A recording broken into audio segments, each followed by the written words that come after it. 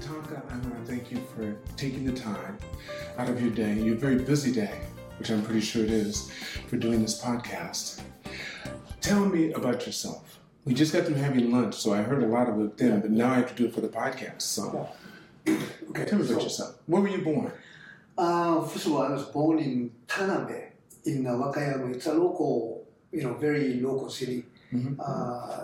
60,000, people living only in Japan. It's a small town.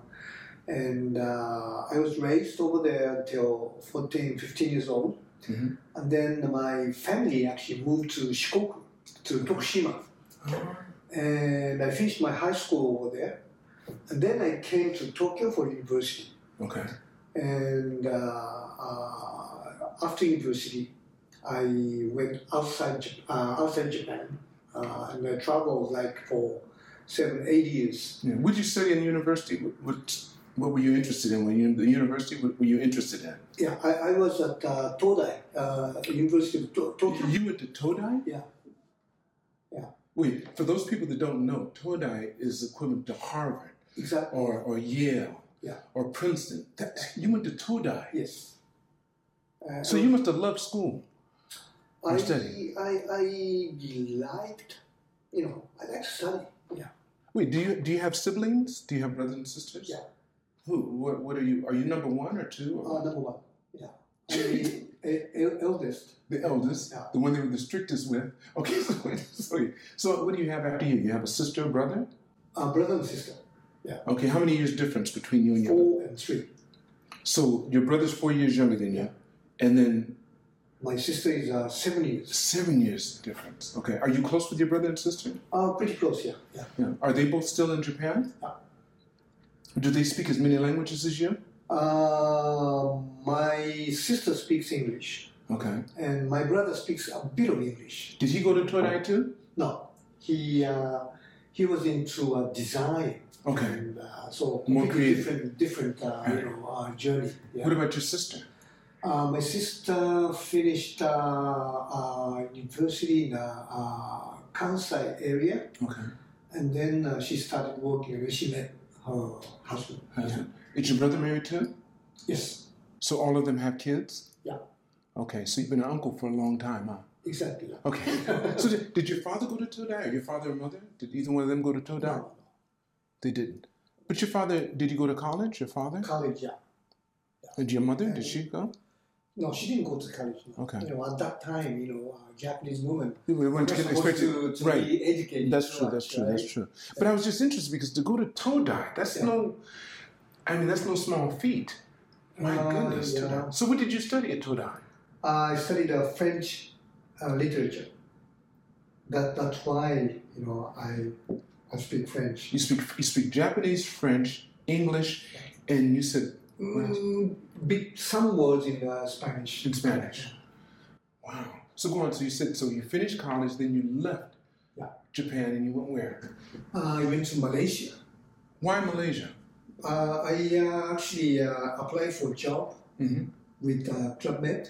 Okay. Club Med is French at that time French resort organization company, right. And because of my French, they were looking for somebody who speaks French and who can teach us how to sail. Okay. So I applied for a sailing instructor job, and I got it. And I was posted to Malaysia. Did you sail when you were in at university? Did you? You started. You became you got into the sailing club at Todai. Yeah. Okay. So what was it, like a 2-man team or three? Was it a 2-man team? And what were you on? What did you sell? I sailed in college. 470. What's 470? 70 is a 470, 4 meter, 70 centimeter long. 470. Okay. Yeah. That's in college. Yeah, it's in college. Yeah, and that's kind of a world class. Even now they have 470. But is that for one person? No, 2 person. 2 people, right? Because one guy has to balance the other side, right? Exactly. You're on those rails. Yeah. Right? And then you have one sail or 2? 2. 2 sails? Yeah. All right. Mainsail and jib sail. Jib sail, okay. So do you have positions? Both of you can do everything? Yeah. Okay. So there's a skipper and a crew. So skipper does all the steering. The steering, okay. and the skipper goes, Left to right. left, and try to balance the boat. I didn't tell you this over lunch, but I did windsurfing once. Okay. And I could go out, but I didn't know how to get back in. I couldn't get back in. And I'm still wondering, how can you come into the wind? You can go upwind like 45 degrees with sailing boat or windsurfing. Okay. Yeah. And then you cut back in. Yeah. 45? You and that would bring you back? Yeah. Okay. Because I couldn't get back in. They had to come out in a boat to get me. Yeah. That must be common. Typical. That's typical. Yeah, I had a good time when as long as I was going the direction of the wind. Yeah. But to come back and get back. All right, so you did that in college. Yeah. Were you on a team?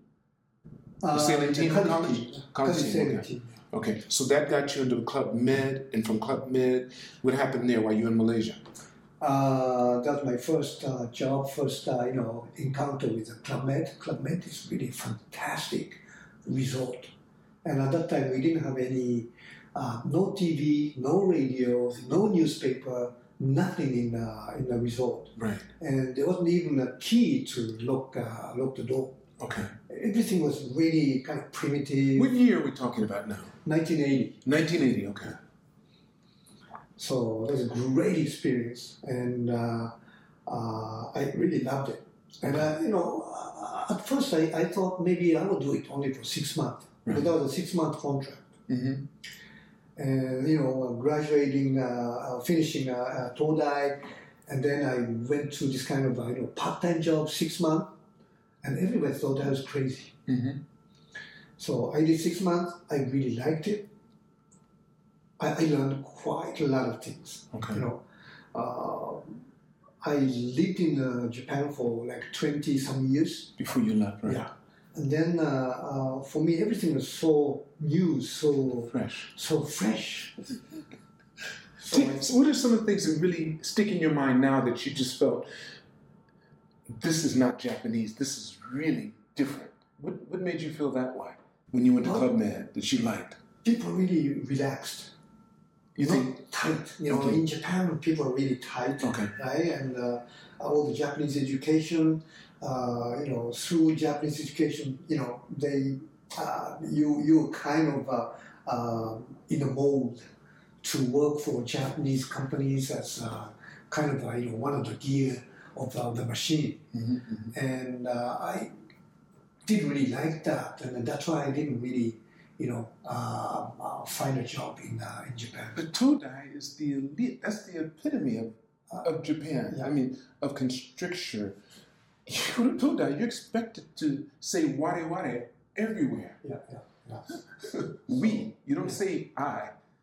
So some of my friends, they went to Ministry of Finance, right? Went to all the trading firms, Mitsui, Mitsubishi, and all these really great jobs. Right. And I started working as a sailing instructor, in Malaysia. Are you still friends with any of them? Some of them, yeah. Some of them, but some just said, okay, Taka's a little crazy. They thought I was. Yeah, he's a little crazy, so let's leave him alone. He's not right. And they would. And today, you're still not communicating with them. No, I communicate. Oh, you can. Okay. Yeah. Okay. Yeah. Oh. Yeah. Wow. Okay, so you did that. So that's one thing. The constricture, you felt it was different. It was more relaxed. What else did you feel that was different from Japan that you liked when you went to Malaysia? I think that people, different people. You're meeting different people every day. It's in Japan, it's a monoculture, right? And if you go out in Europe, especially we received quite a few European guests. So French, German, Brit, and sometimes Americans. Every now and then, right? People are different, and that really kind of cosmopolitan, environment, and also the workers. We used to call a gentle organizer. Gentle organizer. Geo in the nice. Okay. And a lot of different nationalities. And I really found it really fantastic. Right. To be, to work in a really international environment. But didn't that make you feel proud to be Japanese because you were your own identity then? Or did you want to not be Japanese? I felt really big difference, right? Okay. Being Japanese and comparing with other people, different physically and psychologically, mentally, and a lot of things different. And I started looking at Japan and Japanese really objectively. Okay. Just looking at other people, other countries. Right. So. Okay. So after you finished at Club Med, where did you go from there? After you finished your time up at Club Med, what was the next big journey? 6 months in Malaysia, and then went to New Caledonia. Okay. And from New Caledonia, I went to Morocco. That's one Club Med resort in Morocco, in the Mediterranean, called Yasmina. There's a place called Yasmina. And after that, I went to St. Moritz in Switzerland. Uh-huh. And then from there to Mexico, Cancun. All the time teaching sailing? No. Not only sailing. So you changed your position. You started going. Sometimes public relations. Sometimes water sports manager. Mm-hmm. Sometimes annex restaurant chief. The position I held in Cancun, Mexico. Okay. So changing sometimes jobs, but moving every 6 months. Okay. And between 6 months, you have like a 2 weeks kind of vacation. Mm-hmm. Either you spend your time in Paris or New York or Tokyo. So I really enjoyed this free time. Right. Mingling with the customers I met in the Club Med resort. Right. And said, "Yeah, come and see me. Come and see us." So it was really, really fun. But you never felt, by you having a Todai diploma, that you weren't doing less than you were supposed to? Because you're Harvard, you're Todai. Yeah. You never felt that maybe you're not working at your fullest potential? Yeah, you know what? I didn't like the kind of clan, Todai clan, Keio clan, Waseda clan. All these people they stick together, and I mean, it's a great. But I wanted to start from scratch. I wanted to start from zero. You did. I myself, I'm not, So I threw away everything and I started from scratch. And you did it. Yeah. Wow, that's interesting. Now that everyone's starting to talk about self-learning and how universities, no matter what level they are pretty much limiting your ability. Yeah. And people are saying, let me find out what I'm really interested in. Yeah. That's happening more now. And you were doing that before people were starting to do that. It's really crazy. It was very marginal. It's been good for you. Yeah. It worked out for you. It's worked out. We'll see. Because you're married. You're married. You've been married. You just told me 30 years now. 30 years. Yeah. The same person. Same person. All right. I know your wife. I mean, I'm very, very knowledgeable of your wife and your two kids. And one of your oldest, your daughter became a doctor now. Yeah. Will you tell it? Tell me about your wife, and your daughter and your son. So my both kids, they went through your gymnastics club, right? They really enjoyed it, and especially my son. Yes. He did, during his senior year. Yes, last year. He came back to me. To tumble. Yeah, again. He loved it. He had the ability. He was so quick. Yeah. So, I mean, I come from Club Med. I'm a sports freak. Mm-hmm. Really. I love, snowboarding, skiing, surfing, tennis, and all these things. Right. And my wife used to work as a ski instructor. Okay. So she loves skiing. She runs a lot. I was going to say, she's an avid runner. She had that group at the club. Yeah. They ran all the time. Yeah. They'd come back and they said, "Where'd you go?" They said, "Around the palace 6 times." And they came back, "What? Yeah. You went that far? Come on." Yeah. So, both of us are very, very sporty. Mm-hmm. Right? So we involved our kids already from, year That's zero. right. That's all I know. You're right. And they were on the ski slope already, at the age of 1 or something like that. They were in the water at the age of 1 and started, swinging a tennis racket at the age of 3 or 4 or something like that. So they are very sporty. So my daughter is doing her residency in Hawaii at the moment to become a sports medicine doctor. So it's I think it's really her profession. I guess. Yeah. She's been saying she wanted to be a doctor for a while. Yeah, because of your wife. I don't know. Yeah. But she's really something. I mean, that she's done. But your family's only shown me that. From your son, I've had the opportunity to work with him. From your wife, when she wanted to get her job, at a later time, she did. All of you've always achieved the things you've gone after. Yeah. And you did, even if it was difficult, you still did it. And if you didn't make it, which I can't think of a time that you didn't or it didn't happen when you went to, you had a good attitude about it. Yeah, okay, next. Yeah, it's always challenging a little bit, And I guess that comes from sports. Running, you try to run faster. You work on it. You do a lot of effort, and you can make for example less than 4 hours in a full marathon. It doesn't matter. Right. You work on it, and then the next time probably you do it. So it's a challenge, right? And that kind of mentality, I think, I share with my wife, right? And you spread that through your family for sure. Yeah, they have that, so they don't have any boundaries except for what they think. Yeah, they do everything they go after. Yeah, because I was saying, like with your son, I can only relate to the gymnastics part. He came in with about 3 or 4 other high school guys that wanted to get a back handspring. Yeah. Your son got it the first day. Really? Kid, you go first day. And then I said, getting it's not hard. Keeping it is the issue. Yeah. Because you have a lot of adrenaline pumping through and everything. Yeah. He did, and each time he came back, he kept on doing it. Yeah. He had it. And I knew that was because of the two of you, your wife and you. Yeah. That's interesting. So tell me, so after you finished Club Med, what did you do from there? Working in the resort, I was asked to work in the Tokyo office of Club Med in 1987.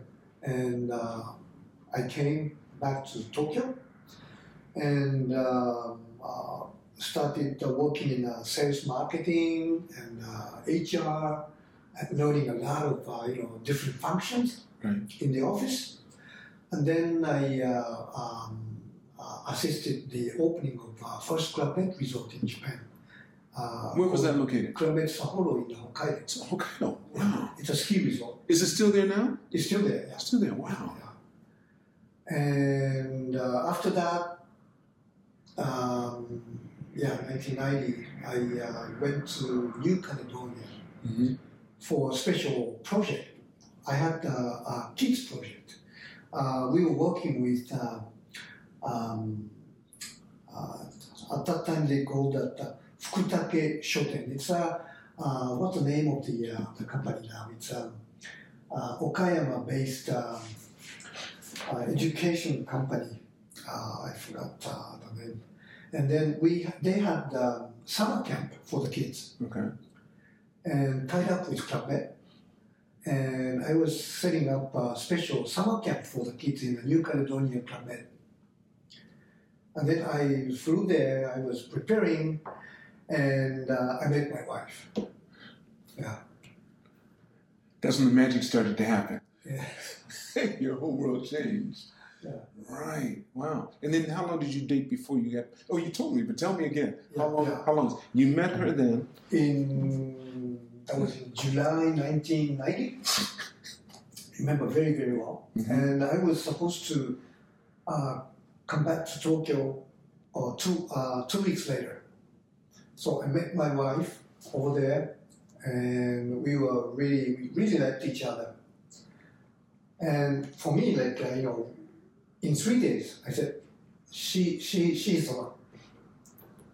So I called my Club Med office in Tokyo. I said, I have to stay 1 more week because, I cannot really leave the operation. I'm a bit worried about that. So I extended my stay over there. So instead of 2 weeks, I stayed 3 weeks. Right.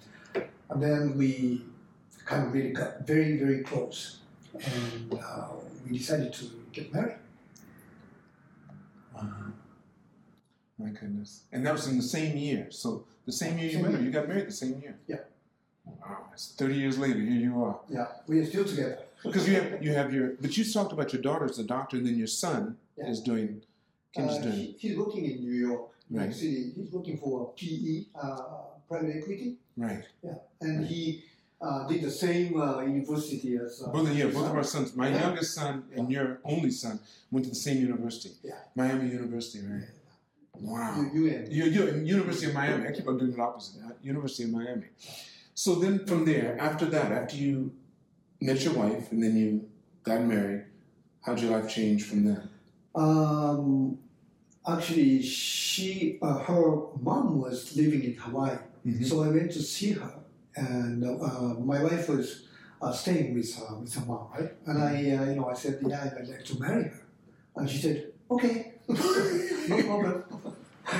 So she came back to Tokyo with me, my wife, and we were married in December 1990. And then I decided next year, 1991, I decided to go to business school. Okay. I don't know, I was wanting to really learn a lot of things, and I said, okay, I have to go to business school to learn about business. And I chose a school called INSEAD in Paris, near Paris. Okay. There's a place called Fontainebleau. So you did the studying in French? Yeah. Okay.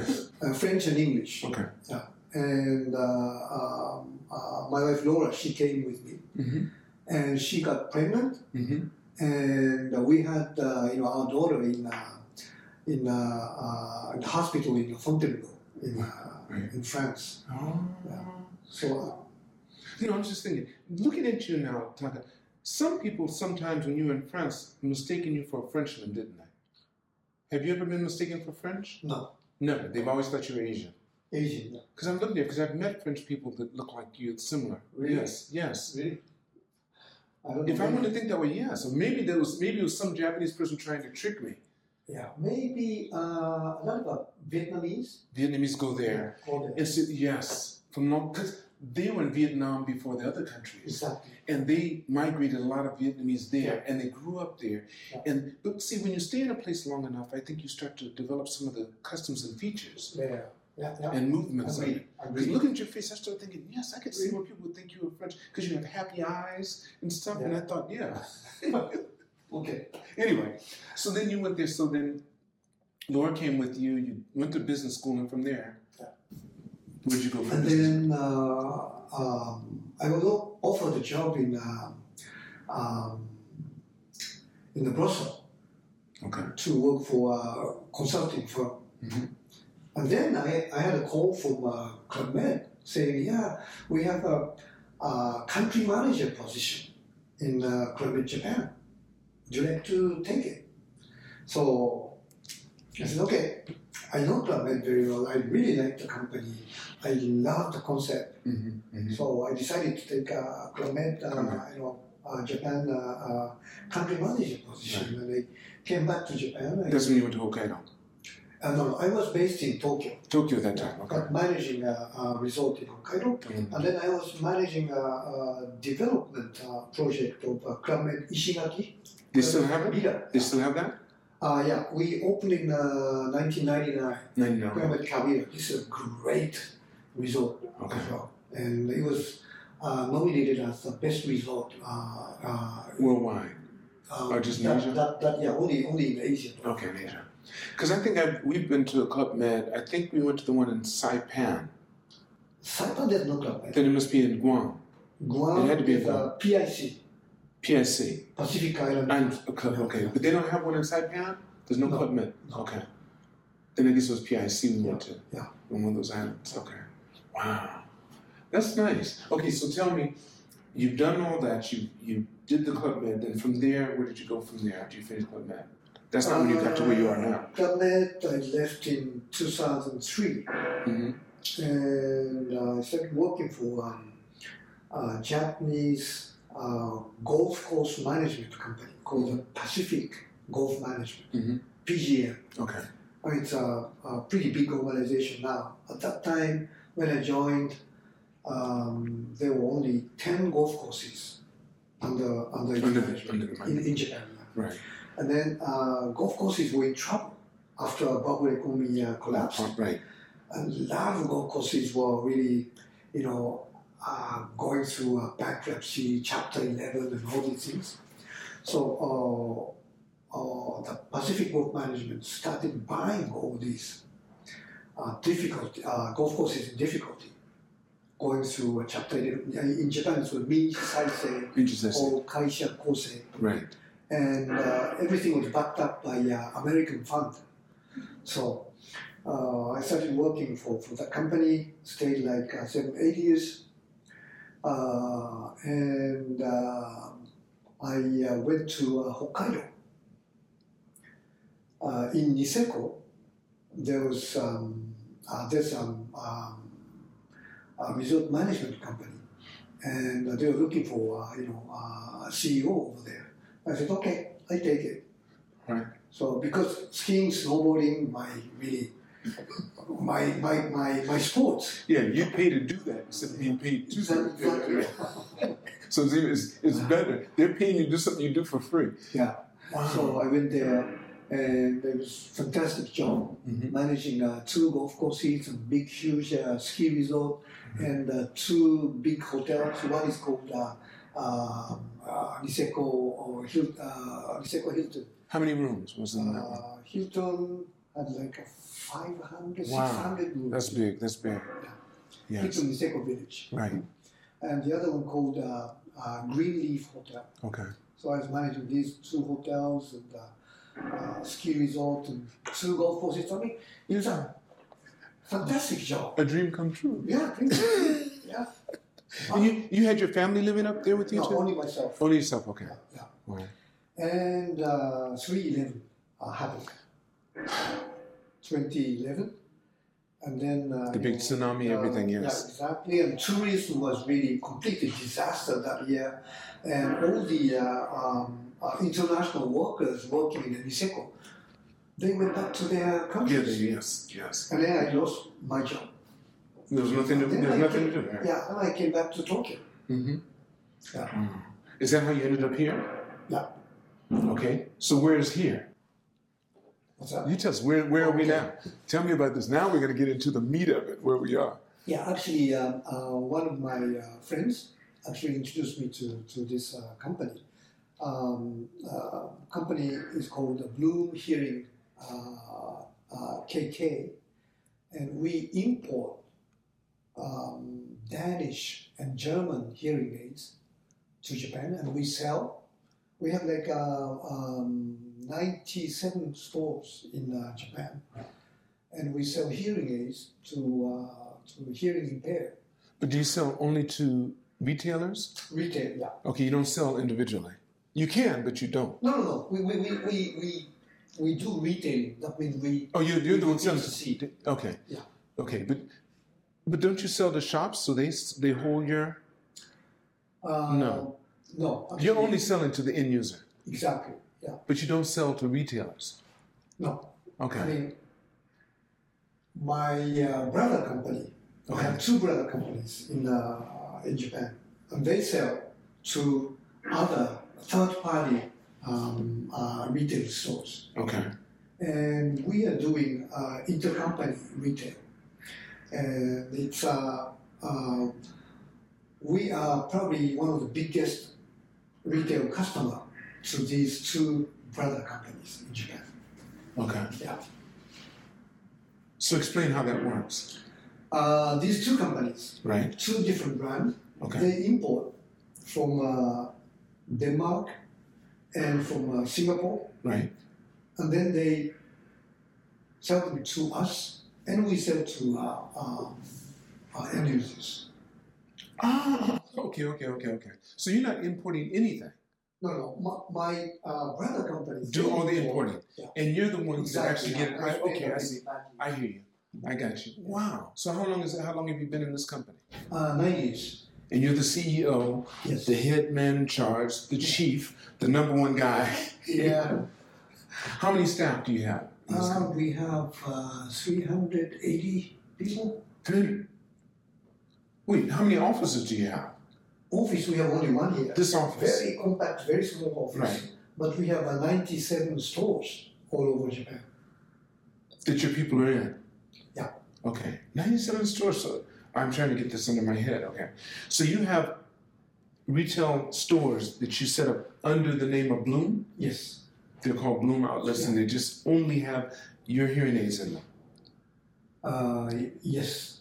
Yes. They don't sell other items? Other items, yes, but mainly two brands. One brand is called Widex. Which one is that? This is a Signia.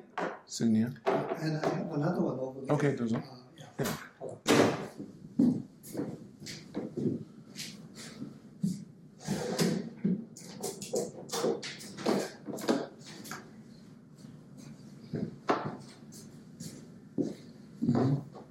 Okay. So there's 3 brands here, 4? Only two brands. S Okay. and W. Just, okay. Wow. Because you let me try one Yes, set. it's called. Yeah, you had me try that. That was really interesting. It's very slim rig, because slim receiver in canal. Right. So this is the receiver. Right, and this goes behind your ear. Yeah, behind your That is ear, interesting. and then put it, In your ear, and then you're good. and then you hear. You do. I mean, you do. You Yeah. do. I have them both on. Yeah. It also makes your voice even louder to yourself at the beginning. Because this is not Tuned to me. fitted to your. Once it's fitted to me, then it knocks out my voice, everything, and then it just seems natural. Yeah. Okay. I can see that. Yeah, and this one is A prototype. This technology looks Right. like a bit I like a pod. earbud, Earbud. but this is a great technology as well. And this one Is that out yet? we will start selling in July this year. Okay.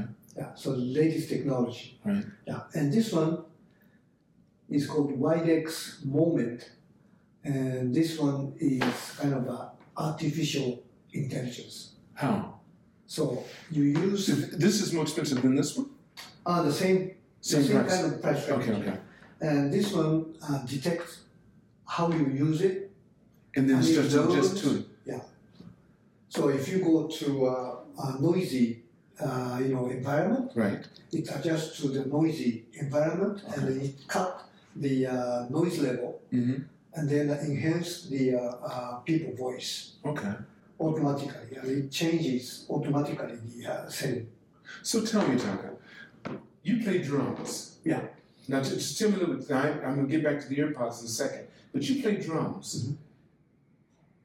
How long have you been playing drums? I mean, when did you start doing that? Yeah, I started playing when I was in university, so it's a long time ago. And I Okay. played 4 years straight. I was playing fusion music. From the beginning, as soon as you got in university, you decided to get into drums? Yeah. Why? You always had an interest, or you I just... always had interest. I didn't have any chance. Okay. And I came to Tokyo, and then I decided to play drums. Okay. Because in university, we have some music clubs, right? Right. So I started playing, at the beginning, it's British rock. Right. Infusion, yeah, I got you. British rock, pops, and then at the end, fusion music. Okay. And then I stopped. And 2 years ago, I started again. But more than 2 years ago, because you played at the club. What do you mean you stopped? Yeah, but that was no practice. That was just off Just to went there and played. Yeah. So I. How could you be that good and not ever practice? Because you played for the 4 years, and that was really impressive. intense. Yeah. Intense, okay. Yeah. So that was really good. Yeah. And then I decided to come back to music 2 years ago. Right. And then I asked quite a few people, where can I go? Where can I go? And I picked up some jazz bars Right. where you can have a jam session. Right. You just come up if you play. They say You go come there, up. you take your sticks and Right. brushes. Right. You go there, you participate, and then they say, okay, what kind of song do you want to play? And it's okay. We do autumn leaves. We do Right. raffle sale. Yes, yes, You know, yes. we do fair by starlight and all these things. And then we play. And I really love that. My goodness. Yeah. Do you ever use any of these? No, I don't use the. Because I was wondering how this would work since you're a drummer. Yeah. How would that work if you had that in and you're playing, or would you have it while you're playing? You wouldn't do that, right? I don't do that. You just put in earplugs. I don't use any. Anything at all? No, because we do not play really loud. Okay. Yeah. You're playing really soft. Because you're using most of your brushes anyway. Brushes, and of course, sticks. Every now and then, okay. But try to really Keep it low. keep it. Right. My goodness. So I'm having a blast at the moment with with drumming because it is great. It is great. And I heard you started playing saxophone. Yeah, I'm trying to play the sax. See, I want to get to the point to where I can play with people. Yeah. That's what because that's when you really learn. Yeah. You can do so much. I've been playing 4 years by myself, basically. Yeah. But if I can play with someone, so someday if we can get together, maybe just you and I in the studio. I go to a studio. I rent the studio. It is a big one. And we can play until I get enough confidence. Then we can bring one more person in and be 3 of us. Just slowly. We can do a tap band. Tap band. Then we can have our own band and do it. So what do you see for the future for your hearing aids? How much longer do you think you'll be here at Bloom? What do you see for your future at Bloom? I think now we have a remote service, we call that. That means you don't have to go to a hearing aid store. You can communicate between yourself, your house, and the store on a remote setting, online. Mm-hmm. And then you can you can fit your hearing aid. Upload. Yeah. And that would be fantastic. You don't have to go to the store anymore. Right. So that one thing that we are really chasing for, remote service. And how soon do you see that coming into effect? Now it's already we working. have that service already. Right. But now the Japanese market is not there yet, so we are trying to educate. Yeah, that's one thing. And second thing is like in Google, Yahoo, this kind of word of mouth, kind of with a number of stars. Right. You see a lot of restaurants. Right. 5-star, 3-star. Right. Things. And in hearing aid stores, it is starting slowly. Where they're rating each one, their experience. Yeah. So I think we are working on that at the moment. People use more digital information. They get more information, online before they go to stores, hearing aid stores. So that's the second thing we are working on it. And number 3 is digital marketing. Google, Yahoo, Facebook, Line, all these things, utilize all these things, put advertising, try to get leads from online digital marketing tools. We're working on that at the moment. So this is interesting. And one thing is if the IPS cell maybe start creating the special cells in a year. Let's say IPS. I'm not sure. IPS is you reproduce the cells. Okay. And the cells of the body. Yeah. Okay. And then if they have the technology reach to a certain level, they can reproduce the inner ear cells. Right. Probably we will not need any hearing aids. Right. Maybe. That's true. So that's a bit of a scale part. You mean not stem cells? Stem cells? Stem cell technology? Because I had a friend that had trouble walking. Yeah. He's an older guy. Yeah. And he went to Switzerland, one place, and got stem cells, and regrew a lot of the cartilage in his knee and everything, and now he's walking. Yeah. It's, I think, a bit similar. Similar to that, but it's not stem cells. IPS? IPS. Yeah. Okay. So that's a bit of an interesting challenge, I guess. But it will not come very soon. And You said it won't come soon? no, Okay. How far down the line do you see that? I don't know. Okay. This is Because technology's, it just has these quantum leaps now. Yeah. Of not, it could just, it's so rapid. It's not, it's like 100 times and then, 100,000 times and it keeps on, yeah. It's interesting. Yeah. Wow. Okay, so if people want to contact you, how would they go about doing so? Because what I'm going to do is, I think I'm going to, if you let me, I'll film some of your office. Yeah. I'll film a little bit and I'll put that up above. Yeah. Like now while we're talking. So people, while we're talking right now, that will be showing. Yeah. Your office and everything you're doing. Yeah. And then we'll go from there. How would people contact you? For hearing aids? Yes, for hearing Yeah. aids. I mean, they go, www, Bloom Hearing, and then they can see all the stores, what kind of products we offer, and everything. Okay. Yeah. And the price, I know you have quite an interesting price range. Yeah, Yes. exactly. You mentioned that. Yeah. But those are phenomenal. I've been thinking about that because I have tinnitus. Yeah. And you said you have a hearing aid that cancels that out. Yeah. There's a kind of a masking technology. Mhm. We have a product called Zen. Like Zen. Yes, yeah. Yeah. So there's a sound called factor. Hold on. A special sound that cancels out the tinnitus. Right. And if you use the hearing aid that produces that kind of sound, It does, yes. you are not bothered by At all. tinnitus. That's interesting. Yeah. That is So that is, we are working with some doctors in Japan Mm-hmm. and trying to use this tool, this Widex Zen Mm-hmm. hearing aid, and some people are very happy. I can imagine. Yeah. Mine doesn't bother me. I mean, if I have to think about it to hear it, but I can hear it and then I forget about it because I have so many other things on my mind. Exactly. So it doesn't bother me. Yeah. It doesn't. Some people can't sleep. Some people it's At night because it's very quiet. That's right. But So I don't. It it's doesn't bother hearing me. aid. I meditate at night. I meditate in the morning. So it doesn't. I have to think about it. But when I think about it, I can hear the ringing. Yeah. But I do have to think about Yeah. it. That's interesting. Would you like to leave with any words or anything like that? Or you About comments? No, anything.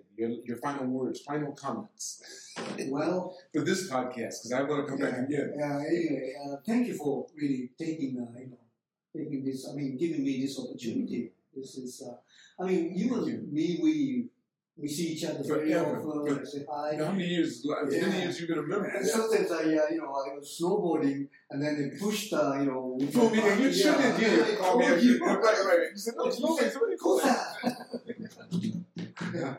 But it's great to talk. It is. It with is. you like this It is. and try to I'm so get happy to know that you each did this. other more. Right. I think so, and also the what you're doing with this podcast. Mm. I think this is a great thing Thank you you're so doing, much. and really Thank appreciate you so much. that you picked up me No. to have a number 40.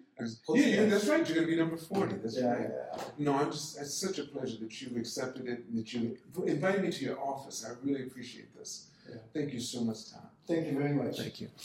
I want to tell all of you, please make sure that you click like, subscribe, and leave a comment. And never forget, all of this is on loan, and continue to reach for the stars.